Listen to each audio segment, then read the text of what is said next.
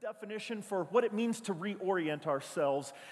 It means to adjust and align ourselves or one's ideas to surroundings and circumstances in a new or different way, which means that the things that you've been seeing, the things that you've been doing, these are what we're going to challenge a little bit, okay?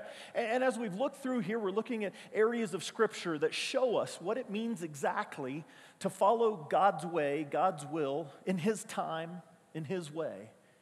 And this morning, it's going to help us as we reorient our lives in a simple distinction.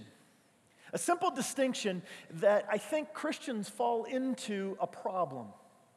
We have a tendency to focus on sin. Amen to that? Anyone go, yeah, you know what? I've noticed that in church. You talk about sin a whole lot. Yeah. And my parents talked about sin a whole lot. They were always describing my sisters. Right? I was trying to lead by example, If you just do what I did, everything would be. And they are so down with that even now as adults. They are so, yes, David, we should have just listened to you. Completely, right? But sin, right? The way we look at sin in our lives, it's kind of crazy. I mean, we're not saying we aren't sinners. Everyone here today is a sinner. Whether you are a believer in God, whether you say, yeah, you know what, I get it. Jesus is the Son of the living God. He is the Savior of the world. He did come. He died. He took my sin upon Him, okay? And I'm forever forgiven. And that is a great truth. But you know what, folks? We have a tendency to do. We have a tendency to lament our sin. We have a tendency to keep bringing it up. I don't know if you're married to anyone that kind of brings up the past. I've heard that sometimes happens in marriages, okay? I don't know if some of you have parents that like to bring up the past. I've heard that sometimes happens in families, right? You go home for Thanksgiving or Christmas and you're just like, okay, we have to handle the onslaught, right? And if you're single and you go home, right, at Christmas break or anything, all your friends, so you're seeing anyone? No. Well, what's wrong with you? How come you're not married yet? You're 30 for crying out loud. I already had 3 children by the time, right? I mean, on and on. And you say, well, that's not even about sin, but that's how people treat us. I mean, they have all these expectations for us, and what's incredible is they have a tendency to focus on what we don't do well. I know as a parent, I do that. I mean, I wake up in the morning, right? You woke up late, you didn't make your bed yet. For crying out loud, get your shoes on for crying. Do you not realize the bus is going to get here? You haven't even eaten breakfast yet. Get your coat on. Nope, 2 coats. It's raining. Come on, we need to stand down by the bus. Hello, let's go! And all I've done is spend the entire hour pointing out what my children have done wrong. And then I give them a hug. Hey, have a great day. Get on the bus. And I'm like, wait a minute. This is not good. How is this helpful? You have a boss that only ever points out what you do wrong? Make sure you know about it? You ever had friends that were like that? Coaches that were like that? Spouses that were like that? I'm not saying we ignore the sin in our lives. Don't hear me wrong. We need to make sure we know where we properly stand. That's part of reorienting ourselves, is acknowledging this is where I'm at. And where we're going to go this morning is Galatians chapter 5. But if you've got your Bibles with you this morning, I'd like you to turn to Isaiah chapter 5. Because here, God, what He does is He points out and He says, hey, Israel, yeah, you whom I've created, you who I gave extra special attention to, my favored nation, you're not getting it done right. You're not doing it right. So, Isaiah chapter 5, verse 1.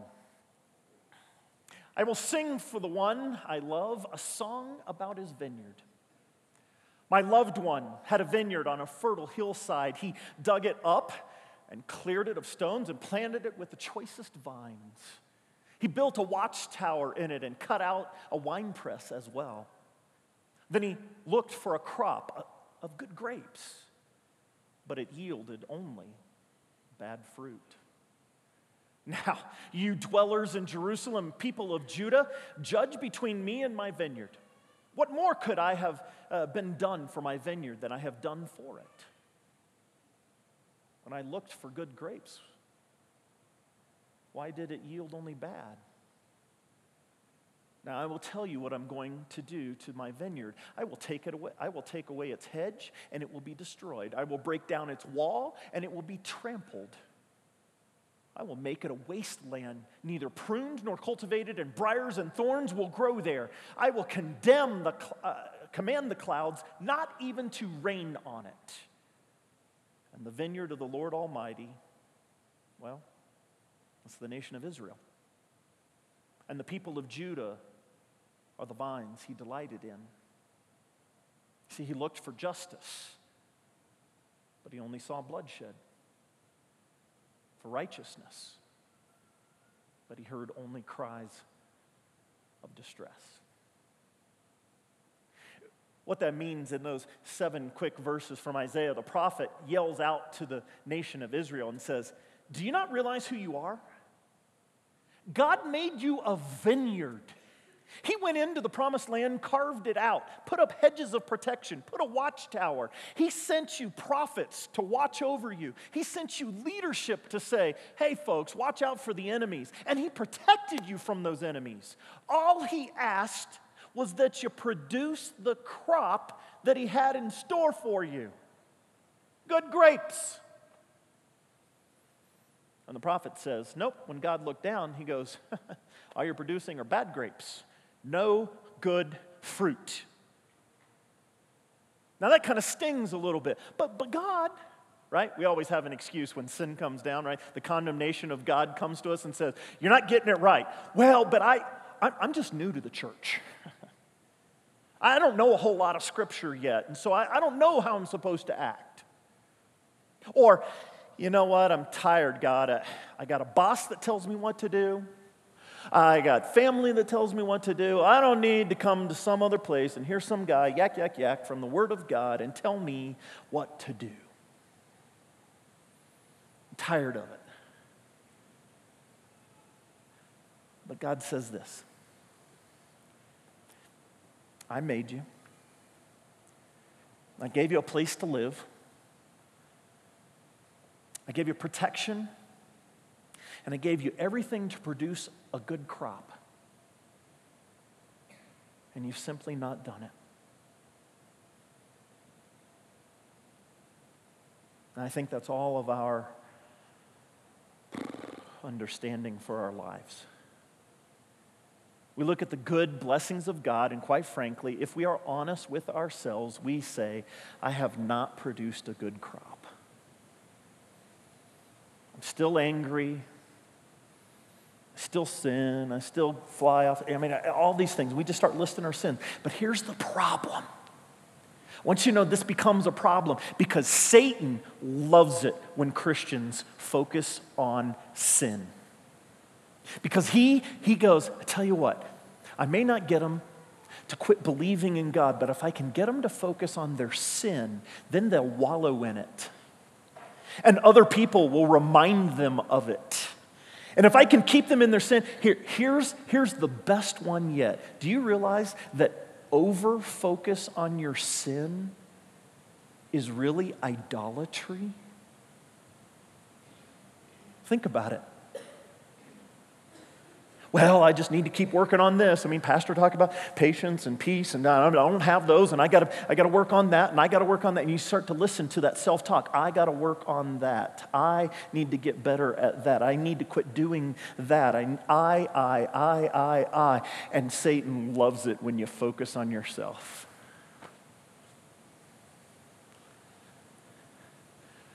Before you know it, You're not thinking about God. You're not thinking about Jesus. You're not reading God's word of what a blessing grace is in your life. You're all focused about trying to stay away from sin. And I'm not saying that's a bad thing. We don't want to live there, right, in the sin universe. We don't want to live there. But all too often, we make the choice in our life to stay there when, in fact, God says, wait a minute. Didn't I take you out of the land of slavery? Right? You were shackled and bound, and I have set you free, and I actually put you into the promised land. And even there, I've put a hedge of protection around you. I've set a watchtower. You still have all my blessings. And I tell you what, I want you to produce fruit. I want you to live. But no, I need to be a humble, quiet little Christian that doesn't make any waves. No! He says, live! Live in the kingdom that I've given you. Live in the way that I have set before you. Live! Live! You don't have these verses here. I'm just going to read it. It's from Galatians chapter 5. It's verse 1. I just want you to hear these. It is for freedom that Christ has set us free. You're free. You're not bound by sin. You're not bound by your past. How many of you have a sin right now you immediately know of that if it got out public right now, you would just be mortified? Go ahead, raise your hands if you got one of those. The rest of you are liars that aren't raising your hands. I guarantee you. See, you don't know what I'm about to say. Because you're about to go, if he says, now confess that for the first time in your life to the person next to you, I'm out of here. No, here's the point. When Mark was praying, forgive me my sins, did you put that one out there between you and God? Did you say that? Did you mention it? Was it on your radar at all? My guess is probably yes. Then get over it. Because also what Mark reminded us is that my sin is forgiven. Freedom. Freedom. So stand firm and don't let yourselves be burdened again by a yoke of slavery. When we wallow in our sin, when we can't get past our sin, when we allow it to overtake us, we have just become slaves again. And I can picture Jesus going, I done forgave you for that one already. Move on. Hello, my chains are gone. I've been set free. Or did we not just sing that? Oh, well, yeah, I guess so. I mean, it sounded good at the time. Then live it. Then live it. Verse 3, I want you to hear this. Again, declare to every man who lets himself be circumcised that he is obligated to obey the whole law. I want you to understand, you have been freed, right, from the curse of the law, but you haven't been freed from the obligation to the law. What is the curse of the law? The curse of the law is death. You have been freed from that. God is not going to kill you because you've sinned. That's the curse of the law. But you haven't been freed from its obligation. God still says, this is how I want you to live. This is how you should live. This is how the world around you needs you to live. And of course, with most of us, with some church background, we go, oh, well, how should I live? It's going to begin with the list of what not to do. And Satan loves it. Oh, good, they're going to spend a lot of time on all the sins. Not today, we're not. Because you and I both know where we stand in front of God. As far as sinner, I'm a sinner. But how God sees us, he sees saint. I don't know if you've ever heard this phrase, right? Saint and sinner at the same time. Here's the problem. It's bad theology to believe that we are equally saint and sinner. That's not the phrase. And for those of you that grew up in Lutheran churches, I'm stepping on your toes this morning because you're going, no, I've heard this. Simultaneously saint and sinner. You are simultaneously saint and sinner. They're just not equal. Romans 6 says, you have been buried with Christ and have died. But because he rose from the grave, you too shall rise. So now you live in Jesus. You are fully saint in the eyes of God. And he says, live like the saint. Sin, it's dead. The body has died. All that stuff is past. But you still battle, sure. We battle every day. Hey, I'm going to try to be loving and kind instead of angry. Yeah, okay. But don't dwell on the sin. Spend your time going, how do I live today? What is the blessing I can be to the people around me? Even though I feel angry, tired, lonely, hungry. Even though people are bad to me, nasty towards me, and don't let me in when I'm trying to merge.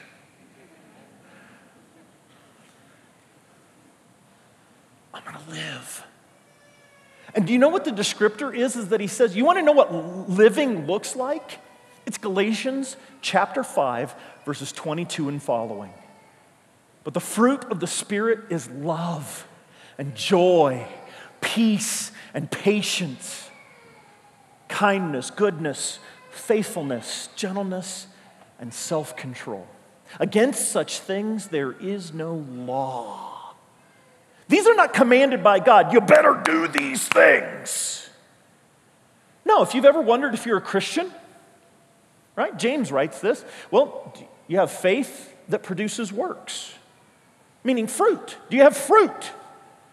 If you've got these fruit, then you're a Christian, you're a believer. Well, but my faith wavers. Yeah, we're not talking about whether your faith is strong or wavers or whether you're doubting or fearful of God or any of his promises or any of these things. No, have you ever exhibited these things? Then you're a believer. You're a believer. And this is how we live. We learn to walk with the Spirit. So we live in Christ, we walk with the Spirit. Let me explain this. I have a rather long stride, right? Security team loves it when I'm going from one place to the other place because I am ready to go, right? Little Chris Bonzer, when she was on security team, and that poor woman, she was having a run. I mean, she's only got like 2-inch legs, okay? So she is doing what she can to stay up with me, okay? Can you imagine my children, though? They got 1-inch legs, right? 9-year-old and a 7-year-old. And man, when I go, I'm ready to go. Get your shoes on, get your coats on. We're walking out the door, all right? And so we're getting out the door, and I say, grab my hands, and we're walking. Right? And that's where they're at, right? They're back here. And they're doing everything they can to try to keep up. And see, that's the key. The Spirit's on a mission. The Spirit's probably not going to slow down for you. But one thing I know what my kids do, they do everything they can to catch up, to walk with me. And if that means they take double steps, they take double steps. And if that means they jog or run, they jog or they run. Do you understand?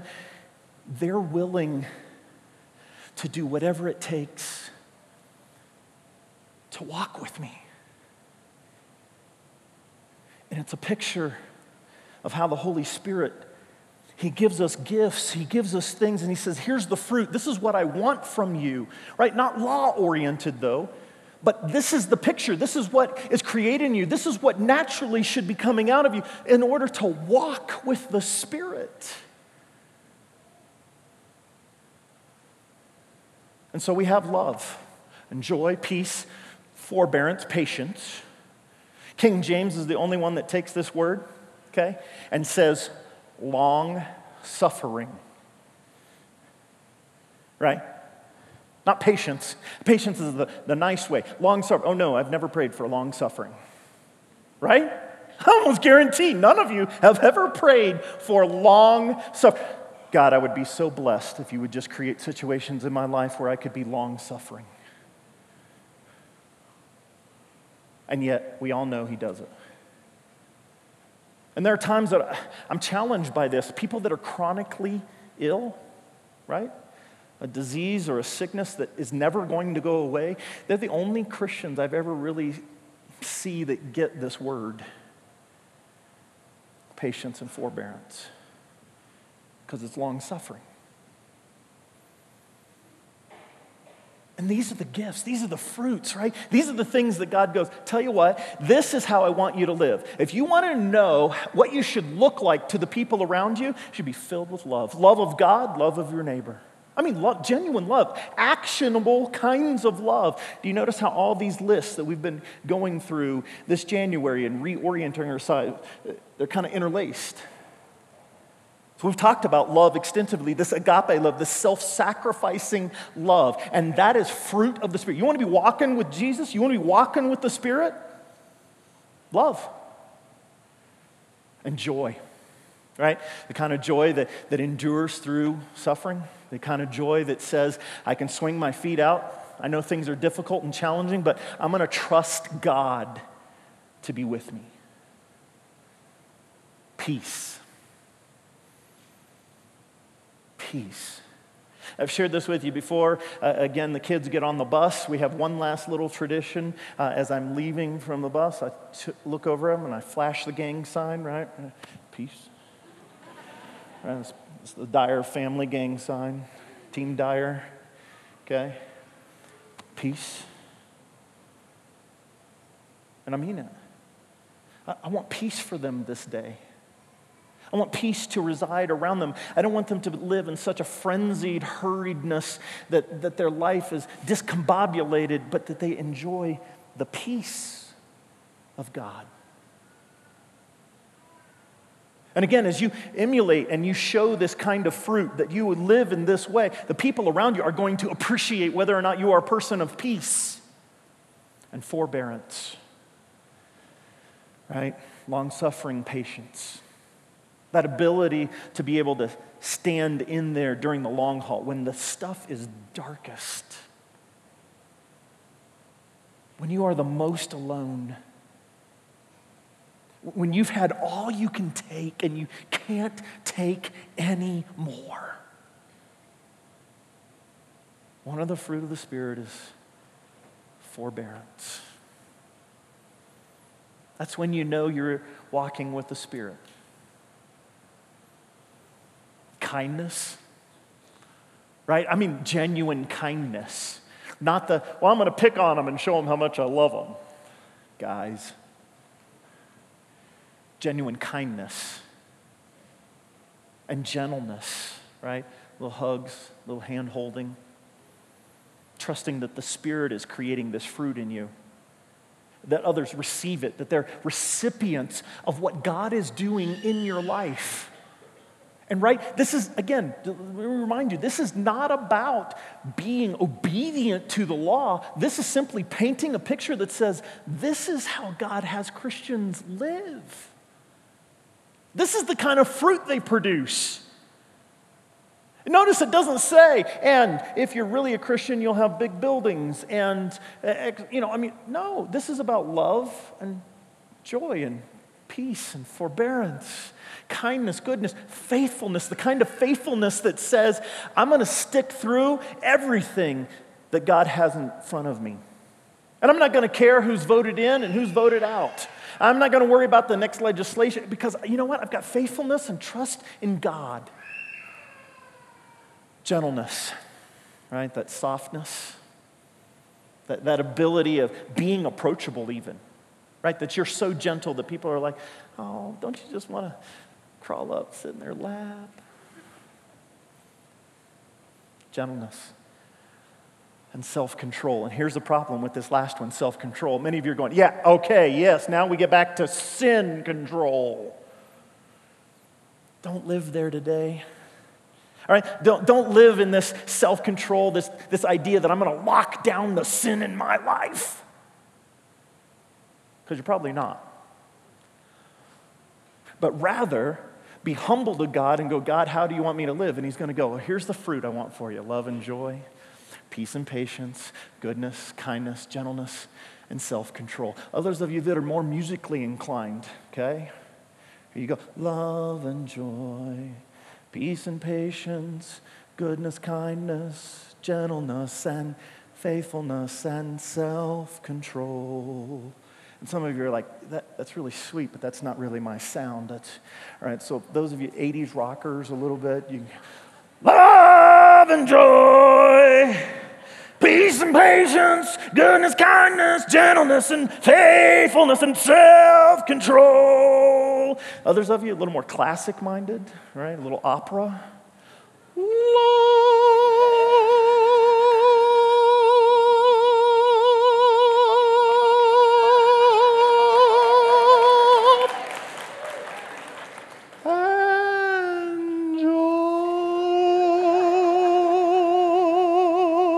Okay, yeah, maybe that doesn't work for you.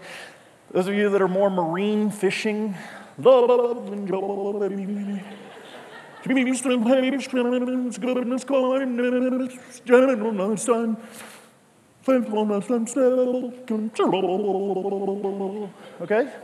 Those are all free for you today, all right? You just pick one. You just pick one, I'm telling you. Yeah. See, that's joy. That's when we go, you know what? Learning Scripture is not a bad thing. It's kind of fun. It should be. This is how God wants me to live. And that's what fruit bearing does. It's what fruit bearing does. You see, when the fruit of the Spirit is lived out by you, others can't help but wanting to be a part of it. The greatest witness of the grace of Jesus Christ is you. Winning over the souls of those who are lost is you. By the gifting of the Holy Spirit, to live and to walk with God. Amen. And now truly, may this word of the Lord strengthen your hearts and minds in Christ Jesus until his return to take us all home.